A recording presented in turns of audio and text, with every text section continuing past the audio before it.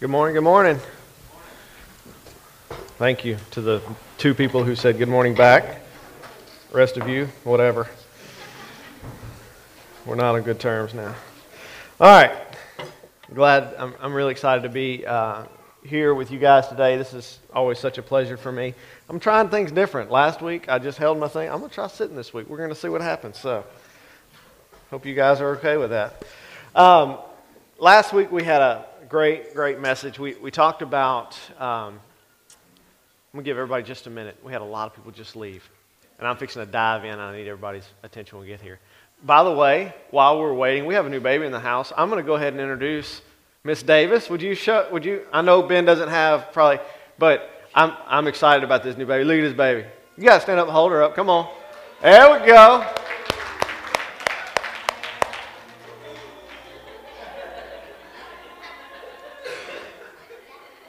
Ben's the man. That's awesome. I walked in the hallway a while ago, and Miss Davis was there, and Miss Presley was there, and Preston. I can never help me. Presley. I had it right the first time, and I went back on it. Anyway, they were both standing in the hallway, 8 days apart. Oh, they're so precious. I was really excited. You guys know me. I love little babies. So, anyway, excited about that. Glad they're here today. So last week we talked about. I'm caught up. We talked about how we are just like Priscilla and Aquila, in that we are people going on about our lives. We run into the gospel. It changes who we are, and it changes how we do life. We see that happen in their lives. Paul and Aquila and Priscilla meet up. Paul pours into them for a couple of years, and then immediately he moves on to the next place of ministry as the Holy Spirit is directing, and he brings them with them, and he places them in leadership. Okay, Bethany sent me a quote this week. And I really liked it, and I Googled it. It's from a marriage book. I don't know if that was subliminal. No, it's not. I'm just kidding. But it said this. It said, discipleship is a maturing believer taking an immature by the hand and walking into maturity together. I thought that was really a great way of thinking about what it is that we're called to as a church. Is we are called to help people understand what it means to live under grace and to walk with the Lord on a daily basis. That, for me, is a really beautiful picture of what that looks like. It's us going to the people that God's put in our lives that aren't to the place mature-wise in our relationship with God and walking hand in hand with them, both of us growing at the same time. It's not that we're in one place and we're pulling people up to where we are. It's that we're grabbing one another by the hand and we're walking together and discovering more about who God is together. We talked about last week that one of our ministries is always going to be, one of the things that God has told us about our church is that we're going to be a church that goes after wanderers, those that are stuck in dead religion, that have been maybe in church their whole life, and it's just been a thing that they do, but it's not part of their DNA. It's not part of who they are, and helping those people to understand what it means to walk with the Lord. And we're going to see today that often gets quite a dramatic reaction from established religion, and so we're going to dive into that. But before we get there, I want to go over a couple of other things. We see that God continues to conform the ministry of Paul, or confirmed by his miracles. We talked about that last week. How it says in that text that even aprons and handkerchiefs that had come in contact with Paul, if other people touched them, that they would be healed by that. And it's the Holy Spirit letting the people know that Paul is the real deal, that the message that he is preaching is of God, and that Jesus was the Son of God, and that the Holy Spirit is here and alive and taking care of business.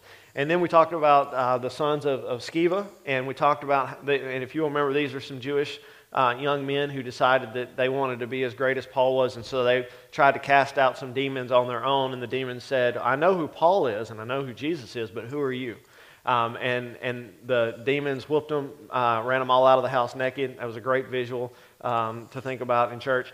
But we talked about the fact that God is not going to let us take credit for his work, that as we are doing this ministry that God has called us to do, that we want to be very clear that it's not anything good in us, but it's the power of the Holy Spirit only. And that's really important for what we're going to talk about today. We're going to see some reactions to what happens when we preach the true gospel. And we need to be very vocal about the fact that the things that we're teaching, the things that we're doing are not of us. It's not that Glenn and Will had this great idea. It's that we are looking at the Word of God, we're studying it, we're saying, okay, what's the application for us? How is the Holy Spirit working in the New Testament church? And what are the changes that God is calling us to make in our personal lives so that we can be as effective as the early church was? We looked at Paul teaching in the Hall of Tyrannus. And I ran across some things this week that were very, very interesting, things that I didn't know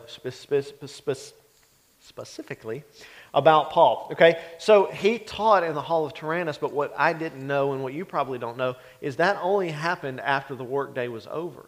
As I was studying a little bit this week, I learned that Paul's schedule looked a lot like ours does, specifically when he was in Ephesus.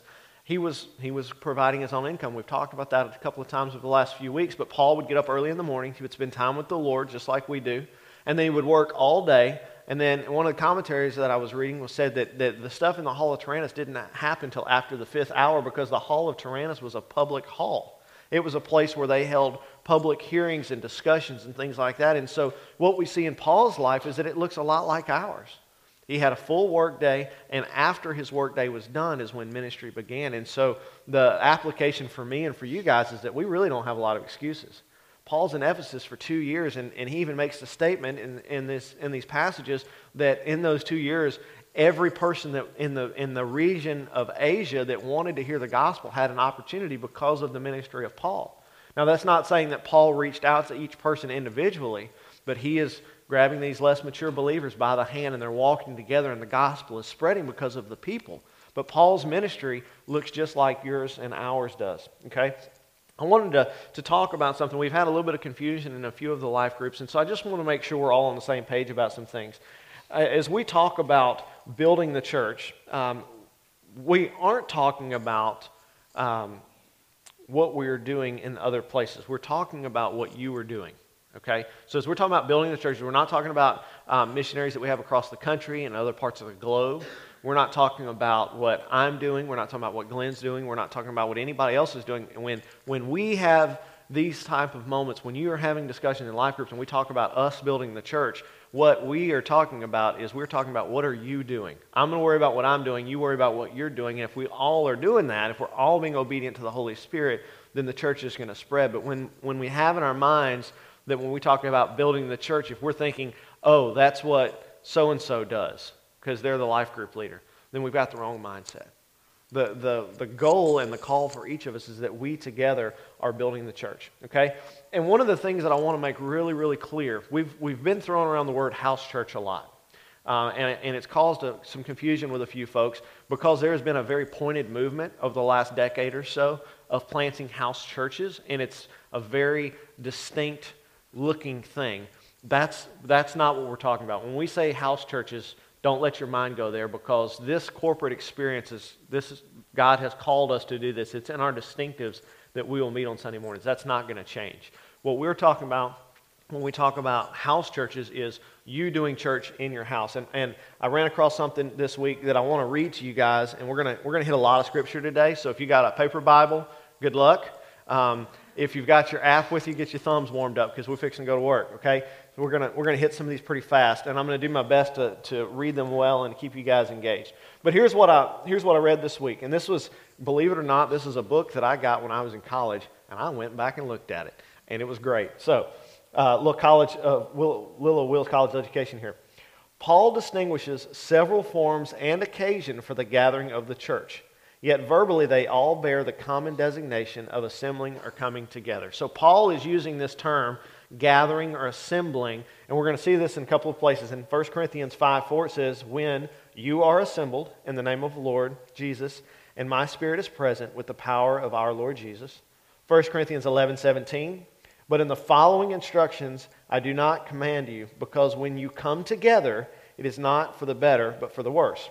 1 Corinthians 11:20, when you come together, it is not the Lord's Supper that you eat. 1 Corinthians 11:33-34. So then, my brothers, when you come together to eat, wait for one another. If anyone is hungry, let him eat at home, so that when you come together, it will not be for judgment. About the other things, I will give directions when I come. 1 Corinthians 14:23. If therefore the whole church comes together and all speak in tongues, and outsiders or unbeliever enters, they will not say that you are out of your minds. 1 Corinthians 14:26. What then, brothers, when you come together, each one of you has a hymn, a lesson, a revelation, a tongue, or an interpretation. Let all these things be done for building up. This mode of expression, this coming together, comes from the Hellenistic culture. Okay, it's this idea of people coming together for a common purpose. And those purposes can be varied, but the idea that Paul is communicating to the early church is that he wants them to gather. Okay, like at the gathering place, I'm just saying. Okay. Theologically, though, this is important. Theologically, it is used figuratively to describe the existence of the believers and their transformation. Paul is simply pointing out that they are operating differently than other religions around them. He is not, however, giving a formula for operation. He is simply saying, this is what we are doing. We are coming together. It's happening in homes. It's happening in public halls. It's happening by the river. We are coming together. We are assembling as one body. But so we are like other religions in that way. And he's not giving a formula. He's not saying, what I don't want you to do is to look at these passages and say, well, it's house church or nothing, because that's where Paul met. That's not what Paul's trying to communicate. Okay? He's using this figuratively to explain what is going on. It says in Romans 12:1-2, I appeal to you, therefore, brothers, by the mercies of God, to present your bodies as a living sacrifice, holy and acceptable to God, which is your spiritual worship. Do not be conformed to this world, but be transformed by the renewal of your mind, that by testing you may discern what is the will of God, what is good and acceptable and perfect. Okay, so corresponding to this fact that the Christian churches were probably the only communion and in that world, in that antiquity, that had no special place of worship. Rather, they came together in places of regular life in their private homes. They're distinct, and Paul is pointing out the reason I share those verses from Romans is that what Paul is communicating is that there is a sacrifice that is being made by each believer. They're giving up their time, they're giving up their possessions, they're giving up their homes for the sake of allowing the body to come together for the purpose of worship. Okay? In Romans 1:16-5, it says, greet also the church in their house. Greet my beloved, I'm not even going to try to say that, who is the first convert to Christ in Asia. 1 Corinthians 16:19, the churches of Asia send you greetings, Aquila and Priscilla, together with the church in their house. Send you hearty greetings in the Lord. Philemon chapter 1, verse 2, the Aphia, our sister, and Archippus, the fellow soldier, and in your church, in your house. Okay, so we see this word house happening over and over and over again, and the reason for that is because that's all they had. They didn't have accessories, they didn't have buildings, they didn't have all of these things that the Jewish temple had. They had a place, they had all these things that were part of worship, and the early church didn't have that. Their existence and their ethics became worship in the world. Okay? Whenever we look at what Christians were doing, they gathered in the same room and at the same table in which they had their daily meal, and then they had the Lord's Supper, and there was no break in between. Okay, so here's the picture that we're seeing of the early church. They didn't have all this stuff. That's why they met in houses. It's not that houses are super spiritual or better than a temple or a public hall or anything like that. They met in homes because that's what they had. And they sat at the table where they had dinner, and they also had the Lord's Supper at the same time. There was no break in between. The point there is that there's no sacred secular divide. We've talked about that before. What they did every day on a normal daily basis, they got together for a meal at the end of the day. They shared fellowship with one another, and they shared the Lord's Supper, and all of that was one combined unit. It wasn't separated. Okay? They met this way because there was no other option for them.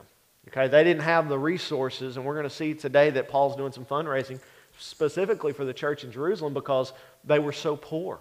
Okay? These are people that are giving up everything that they own for the sake of everybody else around them. They didn't have all this, hundreds of years of wealth stacked up behind them like the Jewish church did.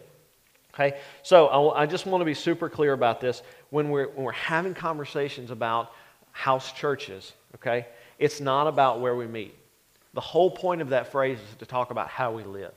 just like we see in these examples that I've given you, we are gathering together to share life with one another. We're gathering in homes because we already have those. We own them. It's comfortable to bring somebody into your home. But the specialness is not about the place that we meet, whether it's this place or your home. The specialness is what happens when we get together. Okay? I had this thought this week, and I was telling this to Bethany. It's kind of one of those, you have this thought, and you're like, duh, okay, I obviously will, okay? But here was my thought. Christ gave his life for us, okay? Not just his death. Because for me, I don't know about you, but for me, when I think about the concept of Christ giving his life, my mind goes to the cross. And I think about that week that happened during the thing that we celebrate in Easter, his death on the cross. When I think of Jesus giving his life, that's what I compartmentalize in my mind for whatever reason, just that.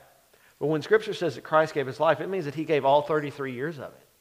From the time he was born to the time he died, everything that he had, every moment, Christ gave for us. And that's significant for me and you because that's what he's asking of us. Let that sink in for a minute. He's not asking for a life group night and a Sunday morning at church. He's asking for your whole life. The problem that we see in the church today is that for hundreds of years, the church has given 90 minutes on a Sunday morning and maybe one other night a week. We aren't devoted. We're not devoted to learning the Scriptures. We're not devoted to one another and living in community because we have in our minds, and it's not our fault, it's what we were taught, it's what we grew up with. But what we see in Scripture, what we see in Paul's life, what we see in Aquila and Priscilla's life, what we see in the other disciples' lives that are helping build this new church is that they gave everything, every moment. Their houses, their doors were open at all times. And because of that, the church grew so quickly. Think about how quickly how slowly you would get through college if you only went to class once a week for your whole college career. It would take forever. And the same thing is true for us. If we are only spending time developing who we are in Christ once or twice a week, that's why we see such slow growth. It's because we're not devoted to it. We haven't made it important in our lives. Okay? One of the things that I thought about this week to help you visualize this is, and I talk about foster care a lot because it's obviously very dear to me. If you don't know me, we've got 2 kids that we adopted through the foster care system. But we've got 2 families right now that are fostering children. We got Carrie and Carol Westbrook, and we've got Brittany and Russ Meek. I was telling Bethany today, if you've never had a foster kid, you can't possibly understand what I'm talking about. But I'm going to help you try to, okay? Imagine for a moment that life is cool. Everything's good. Okay, God says, hey, I want you to do foster care. And you're like, woohoo, this is going to be great. All right? And then you get a call one afternoon, and they show up with a child that is not yours. And they say, here you go. Okay? Raise your hand if you've had a baby before, or your spouse has. Okay? You know how drastically life changes when that baby shows up, right? Like one day everything's cool, and the next day you're like, oh my God, I'm so tired. Okay? Right? Okay? If you've had a baby before, you know what I'm talking about. Okay, the same thing is true with foster care. And when, just like a foster child, just like a biological child, you don't get to take a break. You don't get to go home from that. That is your life, and you're giving up every moment of every day for that child's well-being. That is devotion, right? That is the level of devotion that Christ wants from us for the church. That's heavy, but that's what God's asking for. He doesn't want 2 days a week. He wants every moment. Okay, so today we're going to look in Scripture, and we're going to see something that when I first read it, I wasn't really sure where I was going to go with it. And you'll see why in a minute. We're going to talk about a riot that happened in Ephesus because of the ministry of Paul. And when I first read this a couple of weeks ago, Gillian sent this text to me and said, this is what you're going to preach on. And I read it and was like, wow, okay, God, we'll need your help on this one because I don't know where we're going. Okay, but at the very beginning of this sermon series of talking about living in community, Glenn preached a message called Knowing the Opposition. Okay, and today mine, if you can pop it back up there, is Facing Opposition. Okay, so we've come a long ways, but the knowing opposition was talking about understanding the schemes of the enemy and the fact that he is after us all the time. When we're pursuing the Lord, the enemy is going to be fighting that 100% because before that, he's got us. Okay, he's got our attention and everything's cool, but as soon as we start pursuing the Lord, it makes the enemy nervous because now he's not winning anymore. And so we see attacks from the enemy. So we talked about in the beginning of this how important it is for us to know the schemes of the enemy, to see how he's working, so that when he pops up, we can very quickly recognize it and address it. Well, today we're going to look at how the Holy Spirit handles some opposition, and we're going to see that God takes care of the whole thing. So let's jump in. We're going to be in Acts.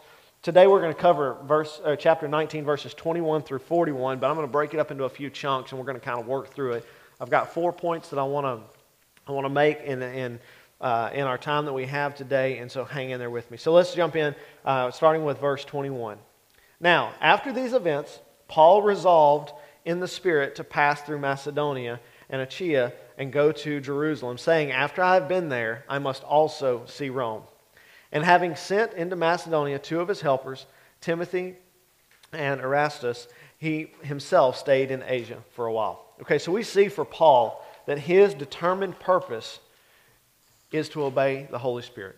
So point number 1 for us today is our determined purpose must be to obey the Holy Spirit.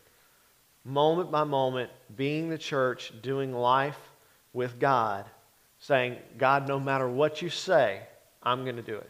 Okay, let me give you some. If you haven't experienced that before, let me give you some handles to hold that on. I'm going to talk about Carrie and Kara for just a minute because they're going through something that's really difficult. And so I'm telling you for 2 reasons. Number 1, it's going to illustrate this point, but number 2, they need your prayers. Okay? Carrie and Kara have been fostering a little girl named Alyssa. You guys have seen her around. She's been here for quite a while. Okay? They've had her long enough that Alyssa feels like theirs. And they have been praying and asking the Lord. Carrie specifically has been asking God, is she going to be ours? And he felt like the Lord gave him a word that she would be, and that he was to name her Hope. Okay? So Carrie has been praying through that. The Lord's been speaking. He's been sharing that in life group. He's been sharing that with me personally. And then they got a call last week that Alyssa was going to go to her aunt's house. Okay? But Carrie knows what the Lord told him. He and I had a conversation this morning. He knows what the Lord has said to him. He knows what the Lord has put before him, but it doesn't look like what he expected it to look like. Alyssa's at her aunt's house right now. And so we're walking through that together, and we don't know what the outcome is going to be. We know that God has said over and over and over that he needs to be faithful because God is faithful. Okay? That's walking with the Lord moment by moment. It's saying, God, and being determined to be obedient to the Lord. I don't know what's going on right now. I don't know if you've ever been in a place like that. I certainly have, where you feel like God has given you a word and you're pursuing that and you're doing the things the Lord's told you to do, and it doesn't look like what is happening is what God has said is going to happen. That's a tough place to be in. But we have to be determined to be obedient. Talitha says all the time, and you've heard me quote it a million times, is that obedience is success. We got to be obedient to what the Holy Spirit's telling us to do. And a lot of times we can't see it because our scope, our imagination is not big enough to see what God is doing. And I don't know what's going to happen specifically with Carrie and Kara and Alyssa, but I know that my heart is aching for them. I told Carrie today, he's going through the pot of foster care that always scared me to death. That's for me was the most terrifying part. And so, man, we're praying for you guys. And we love you, and we're going to continue to ask God on your behalf as you ask God what his will is. And I am determined, and I know you guys are too, to obey that. Okay? No matter how unrealistic it seems in the moment, what God's telling you he's going to do, we have to obey. Okay? Paul's plan, if you will pop that map up there. I don't know how easy it's going to be to see up here. So Paul's plan, as we just read in Scripture, and I'll read this again just so you're clear. After these events, talking about all the things that we talked about last week, Paul resolved in the Spirit, so the Holy Spirit is telling him to go back to Jerusalem. Paul's been taking up an offering in all of the places he's been to bring back to Jerusalem, and I think we'll look at that in a minute. I think I put some Scripture in there about that. But Paul knows that he's got to go back to Jerusalem, but the Spirit tells him first to go to Macedonia and Achaia. Okay, so you see where he's at, little flag up here in Asia, okay? We know that Jerusalem's down here in Judea, right? Okay? So he's got to go from Asia to Judea, but God tells him first to go to Macedonia, which is up from there. He's going the wrong direction. So God's told him, you're going to Jerusalem, but first go to these other two places. Now I've planned a lot of road trips. That doesn't make any sense to go east to go back west, right? It's like we went to Las Vegas recently, but we went there via California. It was not on the way. Okay? Matter of fact, it was very out of the way. But there's going to be times in your life where God's going to say, I want you to do this, and it's going to be unrealistic, and the people that are around you are going to say, you've lost your mind. This is not the way you should be doing it. Okay? We have to be determined that when the Holy Spirit speaks, no matter how unrealistic it sounds, if we know, if we've gotten in Scripture, we see it, we've talked with some other strong believers about it, and we're confident this is what God is saying, no matter how unrealistic it is, we must be determined to follow the Holy Spirit in that direction. Okay? We got to stay put where God has us until He moves us. Paul was in Ephesus for 2 years. It's one of the longest places we've seen so far that he's been. And he had other places that he wanted to go and share the gospel, and he says that over and over as we're studying through the book of Acts, that he wants to go here, and the Holy Spirit says, no, don't go yet. Okay? Paul waited for the Holy Spirit to release him to go somewhere else before he did so. Let's look at verse 23 through 27. It says, about that time there arose no little disturbance concerning the way. For a man named Demetrius, a silversmith who made silver shrines of Artemis, brought no little business to the craftsmen.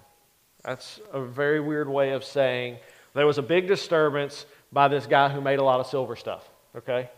Some double negatives in there, and it makes it confusing. All right? So there was a lot of disturbance by a guy who made a lot of silver shrines to Artemis, who is a god that they worship there in Ephesus. Okay, verse 25. These he gathered together with the workmen in similar trades and said, men, you know that from this business we have our wealth. And you see and hear that not only in Ephesus, but in almost all of Asia, this Paul has persuaded and turned away a great many people, saying that gods made with hands are not gods. And there is the danger not only that this trade of ours may come into disrepute, but also that the temple of the great goddess Artemis may be counted as nothing, and she may even be deposed from her magnificence, she whom all Asia and the world worship. So this temple of Artemis in Ephesus is one of the ancient 7 wonders of the world. It's this massive thing, and Ephesus' main income was happening during the time period, during the part of the year that this story is happening. There was a huge influx of people that would come in to worship Artemis in the temple, and when they came in, they would buy all these little shrines. They were made out of silver and copper and terracotta, and they would buy these and place them in the temple, or they would take them home. And so this is a seasonal business. And during the middle of this seasonal business, when Artemis is planning on making all this money, this guy Paul is there teaching everybody that if you make it with your hands, it's not a god. You can see the problem in that, right? Okay? Detrimental to his business. Okay? Here's the application for us. Here's what I felt like the Lord was speaking to me all week about this. Point number 2. As we lead people out of dead religion through the work of the Holy Spirit, it is going to create turmoil around us. Okay? As we take people by the hand and we show them that the Holy Spirit can speak to them, that God wants to be a part of their life, and we lead them out of dead religion into something that's alive, there's going to be turmoil around us. Okay? This is a normal part of the process, and we should come to expect it. Okay? And we should see, because we see it over and over again in the Old Testament, and Jesus warns us about it. Look at this warning in John chapter 15, verses 18 through 20. It says, if the world hates you, know that it has hated me before it hated you. If you were of the world would love you as its own. But because you are not of the world, but I chose you out of the world, therefore the world hates you. Remember the word that I said to you, a servant is not greater than his master. If they persecuted me, they will also persecute you. If they keep my word, they will also keep yours. We're going to face opposition. Jesus tells his disciples right up from the front, there's going to be some opposition. Okay, this is not new.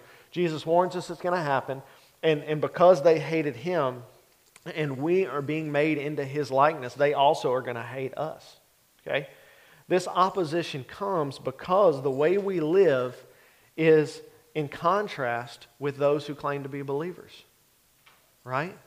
The opposition comes in times when we face opposition for us personally. It's because the things that we are speaking and doing are in contrast to what other people who call themselves believers, who call themselves Christians, we're in contrast to what we see happening in their lives. Okay? There's a stark difference between the two, and its only explanation is because one is a falsity and one is truth. Okay? And this is going to cause people to go on the defense. Let me explain what I'm talking about. you're walking with the Lord and you're saying, I'm going to be obedient to what the Holy Spirit tells me to do. A good example of that, well, again, we'll go to foster care. Scripture is very clear about taking care of widows and orphans. And you can, and I used to be one of those people, and I've shared this story with you guys before. I used to always say, oh yeah, we'll adopt some kids one day, man. The Bible says we should do it. And Bethany called me on the carpet one day and was like, you better quit saying that unless you're willing to do it. We've adopted 2 children, okay? We see in Scripture the commands that the Holy Spirit and that God has for the church. And if you ask anybody down here in the Bible Belt, are these things true? They're going to say, yes, of course, they're in Scripture. But if you look at their lives, you're not seeing the evidence of that.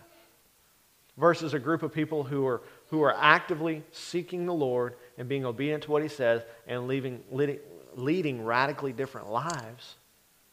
And you see there's a difference. And it causes people to be defensive. I've seen this in my life, okay? We've had friends and family when we first started talking about adoption and foster care who were like, you can't do that. What about your other kids? These are believers. These are good people who love us, who love the Lord. But when we're trying to be obedient to what God has called us to do and to walk through life the way God has called us to walk through it, they're saying, what are you doing? You've lost your mind. And I'm thinking, have you lost yours? Did you not read the same Bible that I read? Are we not looking at the same thing? And I'm being obedient to this and you're calling me out for it? Right? Have you guys experienced that before? That's what causes the turmoil. And the problem is not because we are being obedient. The problem is because it points out that they are not. And they get defensive. And we've all been in that place. All of us have been in a place where we know we've messed up, but instead of responding with humility, we respond with anger and with defensiveness, right? We can all identify with that. That's a thing that happens in all of our lives. And that's what we see happening here in Ephesus. We've got these men who are making their trade, selling these shrines to Artemis, and now Paul's coming in and saying something that they believe to be truth is not truth, and it's causing some problem here. But again, we see this over and over in Scripture, and so when it happens in our lives as we're walking with the Lord, because this is a word from the Lord, you need to be prepared for this, because as you continue to walk out your relationship with God and obey what He says, you're going to face opposition, and you need to be prepared for it. Look in 1 Samuel 8:7. And the Lord said to Samuel, obey the voice of the people in all that they say to you. For they have not rejected you, but they have rejected me from being king over them. The people rejecting what God's saying. Ezekiel 3:7. But the house of Israel will not be willing to listen to you, for they are not willing to listen to me. Because all the house of Israel have a hard forehead and a stubborn heart. I like that one. We're going to face opposition. And most of the opposition, the fiercest opposition we're going to face, is going to be from the people that call themselves believers. I'm not picking at any particular groups. Please don't hear it that way. But I'm letting you know that as you, especially those of you that are young and just got out of mom and daddy's house, it's coming. Because God's going to call you as a couple or as a single person to do some things, and your parents are going to go, what? And it's going to be time for you to step away from mom and dad and say, I'm a big boy. This is what the Lord says. This is what I got to do. Okay? If we're being persecuted, it should bring joy to us. And you might think, what? If you're being persecuted, it should bring joy because it's evidence that we are becoming like Christ. Those that are persecuting us are going to rally together. They're going to puff themselves up so that they feel better about how they are doing things. They're going to gather up leaders who conform to and rally behind their thoughts. And we can have joy in that, in knowing that we are confident. You know, we talk about all the time about journaling and writing things down. Some of you are doing that for the first time in your lives, and you're experiencing how great that is. One of the great reasons for that is that there's been times in my life where the Lord's told me to do something that was seemingly crazy to everyone else that I knew. And I could, if they were willing to listen, I could say, look, let me show you what the Lord's been saying over the last 3 months. Over and over and over again, the same thing. I'm asking God a question. He's giving me a direct answer through His Scripture or through circumstances, through other believers. Okay? But people who aren't living that way are going to get defensive, and they're going to gather up people around them. Glenn references this verse all the time, 2 Timothy 4:3. For the time is coming when people will not endure sound teaching, but having itching ears, they will accumulate for themselves teachers to suit their own passions. Okay? This is what we see happening in this passage. Demetrius the silversmith goes and grabs the other tradesmen, the other people that are in the working union with him, and goes, do you see what's happening? And he rallies them up and he gets them all excited and he works their emotions and he gets them moving in his direction. Let's look at verse 28 through 34 in Acts chapter 19. When they heard this, they were enraged and were crying out, "Great is Artemis of the Ephesians." So the city was filled with the confusion, and they rushed together in the theater, dragging with them Gaius and Aristarchus, Macedonians who were Paul's companions in travel. But when Paul wished to go in among the crowd, the disciples would not let him. And even some of the Azarchs, who were friends of his, sent to him and were urging him not to venture into the theater. Now some cried out one thing, some another, for the assembly was in confusion, and most of them did not know why they had come together. Some of the crowd prompted Alexander, whom the Jews had put forward, and Alexander, motioning with his hand, went to make a defense to the crowd. But when they recognized that he was a Jew, for about 2 hours they all cried with one voice, "Great is Artemis of the Ephesians." So here we see Demetrius has gathered, he's rallied up these people, and you see a little bit of Luke's humor in this passage where he's pointing out that they don't even know why they're there. They don't even know why they're mad, but they are, by golly. And they're going to tell you about it. And so the Jews are looking at this scenario and are like, you know what, we better get in front of this thing because we don't believe what this Paul guy is preaching. So they pick this guy Alexander, and I'd like to have been there because I picture it's like everybody's standing around looking at each other like, I'm not going to do it. Who's going to do it? And they just kind of push Alexander up there. And so he gets up there and he motions with their hand for everybody to be quiet. And they realize that he's a Jew. And remember, Jews also teach that things that are made with hands are idols and they're not real gods. And they, no, get off the stage, and they continue to chant. Okay? But the third thing I want us to understand is that the enemy is going to use emotions and confusion to stir up a crowd. Look, I cannot tell you how many times I've been involved with churches where somebody gets mad about the color of the carpet, and they gather a bunch of people around them, and they rally together, and they get mad. And if you go ask somebody, what are y'all so upset about? They really can't even tell you. They just know they're mad. Okay? Thankfully, we don't deal with that here. Okay? But that happens. That is a real thing. And there's going to be people in your lives who are going to come to you with problems like that. I had somebody this week who came and told me about all the things that were wrong with his church. Okay? And the Holy Spirit told me not to say a word. Let them walk it out. Okay? But there's going to be times where God does give you an opportunity to speak truth into that and say, you know, you're worried about the color of the carpet, but that really is not a big deal. Right? It's just carpet. Somebody's going to spill coffee in it next week, and it's not going to be pretty anyway. Okay? We know how that works in churches. Okay? The enemy is preying on their emotions to conjure up passion in the crowd. The enemy is going to use our emotions. You know, there are times as believers when we are maturing, but we still got a little bit of that sin in us, and somebody's going to do or say something, and it's going to strike us the wrong way, and the enemy is going to use that emotion against us. And he is going to try to fire us up for the sake of getting us all discombobulated so that we can make a mess of things. Okay? I'll tell you what the word means later if you don't know what it means. He causes them to fear the loss of income and the diminishment of their religion. So the enemy gets them all fired up. He gets them emotional. And he gets in their pocketbooks, because that's when people really get upset, when you start messing with their money, right? Okay? And so the enemy makes them fear that they're going to lose income and that their religion is going to be counted as nothing. Now, all of their city pride is tied up in this temple, and the enemy is convincing them that their pride, their identity is being tarnished by this guy, Paul. Okay? And as the enemy draws this crowd, many of them don't even know why they're upset. They're mad. I don't know why, but they're there and they're mad. And then let's look at the last part of this, verses 35 through 41. And when the town clerk had quieted the crowd, he said, "Men of Ephesus, who is there who does not know that the city of the Ephesians is the temple keeper of the great Artemis, and of the sacred stone that fell from the sky? Seeing then these things cannot be denied, you ought to be quiet and do nothing rash. For you have brought these men here who are neither sacrilegious nor blasphemers of our goddess.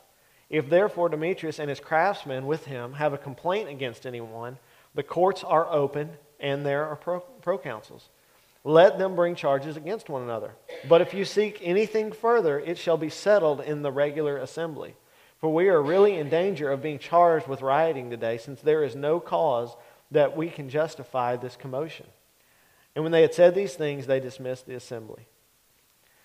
finally, there's a voice for reason. Point number 4 is God's going to come to our defense, and he's going to quiet the noise. If we just wait and let the Holy Spirit... You see, in this passage, we talk about how Paul wanted to rush in there and save his disciples and clear his name, and there were some other disciples there who listened to the Holy Spirit who grabbed him and said, nope, stay out of that. Because things could have gotten very bad for Paul very quickly, okay? In the midst of this riot, God sends in a third party who can see through all the mess, through all the emotion, to the heart of what's really going on. This guy is, and they use, in different translations, they use different ways of referring to him. In this one, they call him a town clerk. But really, what I discovered this week is he's really like the CEO of the town. Remember, the Romans had conquered all of this area, and so he's the guy that the Romans have put in place to manage and control the city, collect the taxes, all of that. He's the guy in charge of the whole city. So he's the boss. So he goes into this riot that's happening in this meeting hall and says, hey guys, I understand you're upset, but you need to chill out because you're about to get us in trouble, because if Rome finds out they're rioting, now they're bringing in the military and they're going to handle the riot, and this guy's going to get kicked out of office because he's messing up. Okay? So God sends in somebody who's outside of the conflict who can look at it and say, hey, everybody needs to chill out a little bit. What you're frustrated about, what you're angry about, is not even legal. Okay? He points out that Paul and his disciples haven't done anything illegal or even blasphemous against Artemis. These guys are mad. They rally the crowd behind them. They go in, they start rioting, and everybody's upset, and they don't even know why. As you are changing how you do life in order to be obedient to the Word, you're going to face opposition from many in your life, okay? And from my experience, the fiercest opposition is going to be from those that love you the most, but who haven't learned what it means to walk in community. That's tough. That's a hard pill to swallow. To know that the people that love you the most are going to be the ones that are fighting you the hardest. But that's reality. It's not always the case, but a lot of times it is. God is pushing us as a body beyond what most of our culture today knows or even believes about what it means to have a relationship with God. Okay? And I'm sure that you've already experienced some taste of that in your own life. As you've been walking with the Lord, those that are around you that call themselves believers, I'm not saying that they're not, but they don't really understand. You know, it's funny in this area when you talk about the gathering place, and you've heard Glenn mention this before, like people don't know what to do with us. They don't know what box to put us in, because we call ourselves a Southern Baptist Church, but we don't, and we are, but we don't look like and operate like the rest of them around us. That's that opposition that I'm talking about. Thankfully, so far, it has not gotten to the riot point, okay, and I don't think it ever will, but there is going to be some opposition. I had a conversation with somebody just this week, and they were talking about, you know, a youth ministry position that's opened up, and all the things that needed to be done in order to have that position filled properly. And none of the things that they listed were really things that matter, because we have a way of operating that as Southern Baptists we're locked into, and we don't operate in those parameters because the Lord has told us to operate differently, and it's going to cause some opposition. Okay. Sometimes when we face that opposition is going to give us the opportunity to show them what we're talking about. There's been times in my life where I've caught opposition from people, and I've said, let me show you what the Lord is doing. And we sit down together, and we walk through the Scripture together, and we say, this is what God is saying. And they see it, and God uses that as an opportunity to grow them and to grow me. Remember we talked a while ago that we grab them by the hands and we're walking to maturity together. There's going to be opportunities for that, but there's going to be other opportunities where I had one of these, somebody that I love dearly told me I was being selfish and stupid for doing something that God was telling me to do. And I said, let me show you what the Lord's been saying, and they wouldn't even look at it. I said, no, get that out of here. You're doing something wrong. What do you do in that situation? I know what I had to do. I had to say, I love you, we disagree, I'm sorry. I'm doing what God's called me to do. You can call it selfish if you want to, but I'm going to do it. And that was hard. It was a hard pill to swallow. But we have to be determined to follow the Holy Spirit and to do what He's calling us to do. In closing, I just want to say this. When you face opposition, don't just assume it's because you're doing something wrong. It may be, in fact, because you're doing everything right. If you are facing opposition, don't assume it's because you're doing something wrong. We live in a very selfish, calloused world. And when we begin to live selfishly, it catches people's attention. And sometimes it's not the attention that we want. Sometimes it catches people's attention in that they go, man, I don't know what they're doing in their life, but I want to be a part of that. Sometimes they look at it and they go, man, that dude's weird. He's crazy. That church is nuts because they're doing all this stuff that we don't think is necessary. Don't make assumptions. When you face opposition, don't just make an assumption that you've done something wrong. Double check your work. Go back, look at your journal and say, okay, am I missing something here or are they missing something here? And give the Lord an opportunity to speak that again, okay? In times in my life where I've faced opposition, there are some mentors, some men in my life that I know and I trust. Not all of them are part of this church, but they're men. Here's the qualifications. They know the Lord, they walk with Him daily, and they know how to hear His voice. That's what I'm asking. That's who I'm asking for advice. There's men in my life that I have a ton amount of respect for. They have a relationship with God, but they don't know how to hear His voice. That's not who I want to talk to, okay? I need somebody that can hear from the Holy Spirit and say, yes, you're doing the right thing, or no, Will, you've missed it. And here's why God is saying that you've missed it. That's great, because then I learn. I'd rather know, right? You'd rather know out front that you were making a mistake. That's going to happen too. We're walking this out together. We're learning together what it means to listen to the Lord and to be obedient to Him. Okay, but we don't need to be making assumptions just based on the evidence around us, around what people are saying. Because emotions get involved, foolishness gets involved, and we need to make sure that we're going back to the source and saying, God, are you... That's what we do as the elders here at this church. Anytime that an outside party says something to it, hey, is this what God said? Yep, this is what God said. Okay, we're moving forward. We're going to continue to do what God's called us to do. Okay, and that is why our church operates the way it does. That's why it feels the way it does. It's because instead of just making assumptions and living out through our emotions, we go back to the Word and we say, what is God saying specifically about this? And we be obedient to that. Okay, let's pray.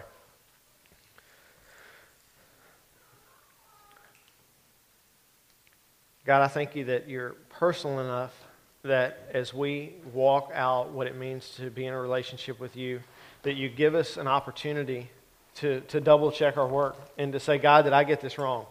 That you don't hold that against us, but that you welcome it. God, my prayer, my request is that as we walk this life with you, that we wouldn't face opposition. God, I would love for you to just make it easy, but we know that's not how the world works. And we know that opposition can be used to grow both us and the people's lives around us. And Father, I ask that you continually just transform our minds and our spirits to understand that when we talk about being the church, or we talk about doing church in our homes, that we're not talking about a place. God, we understand that you are calling us to a different kind of lifestyle, a lifestyle like you live, where we give up every moment for those around us. We would live selfishly for the sake of the gospel, and so that people would know who you are because of the way that we love one another, the way we give ourselves to one another.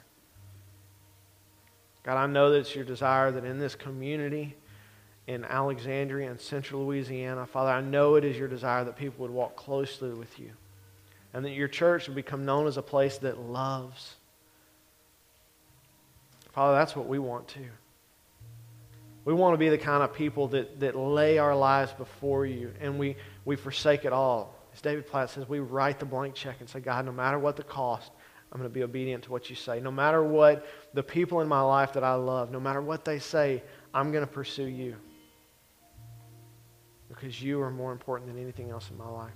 God, please bring us to a place where we honestly, truly feel that way, and we act on it. Thank you, Jesus. Amen.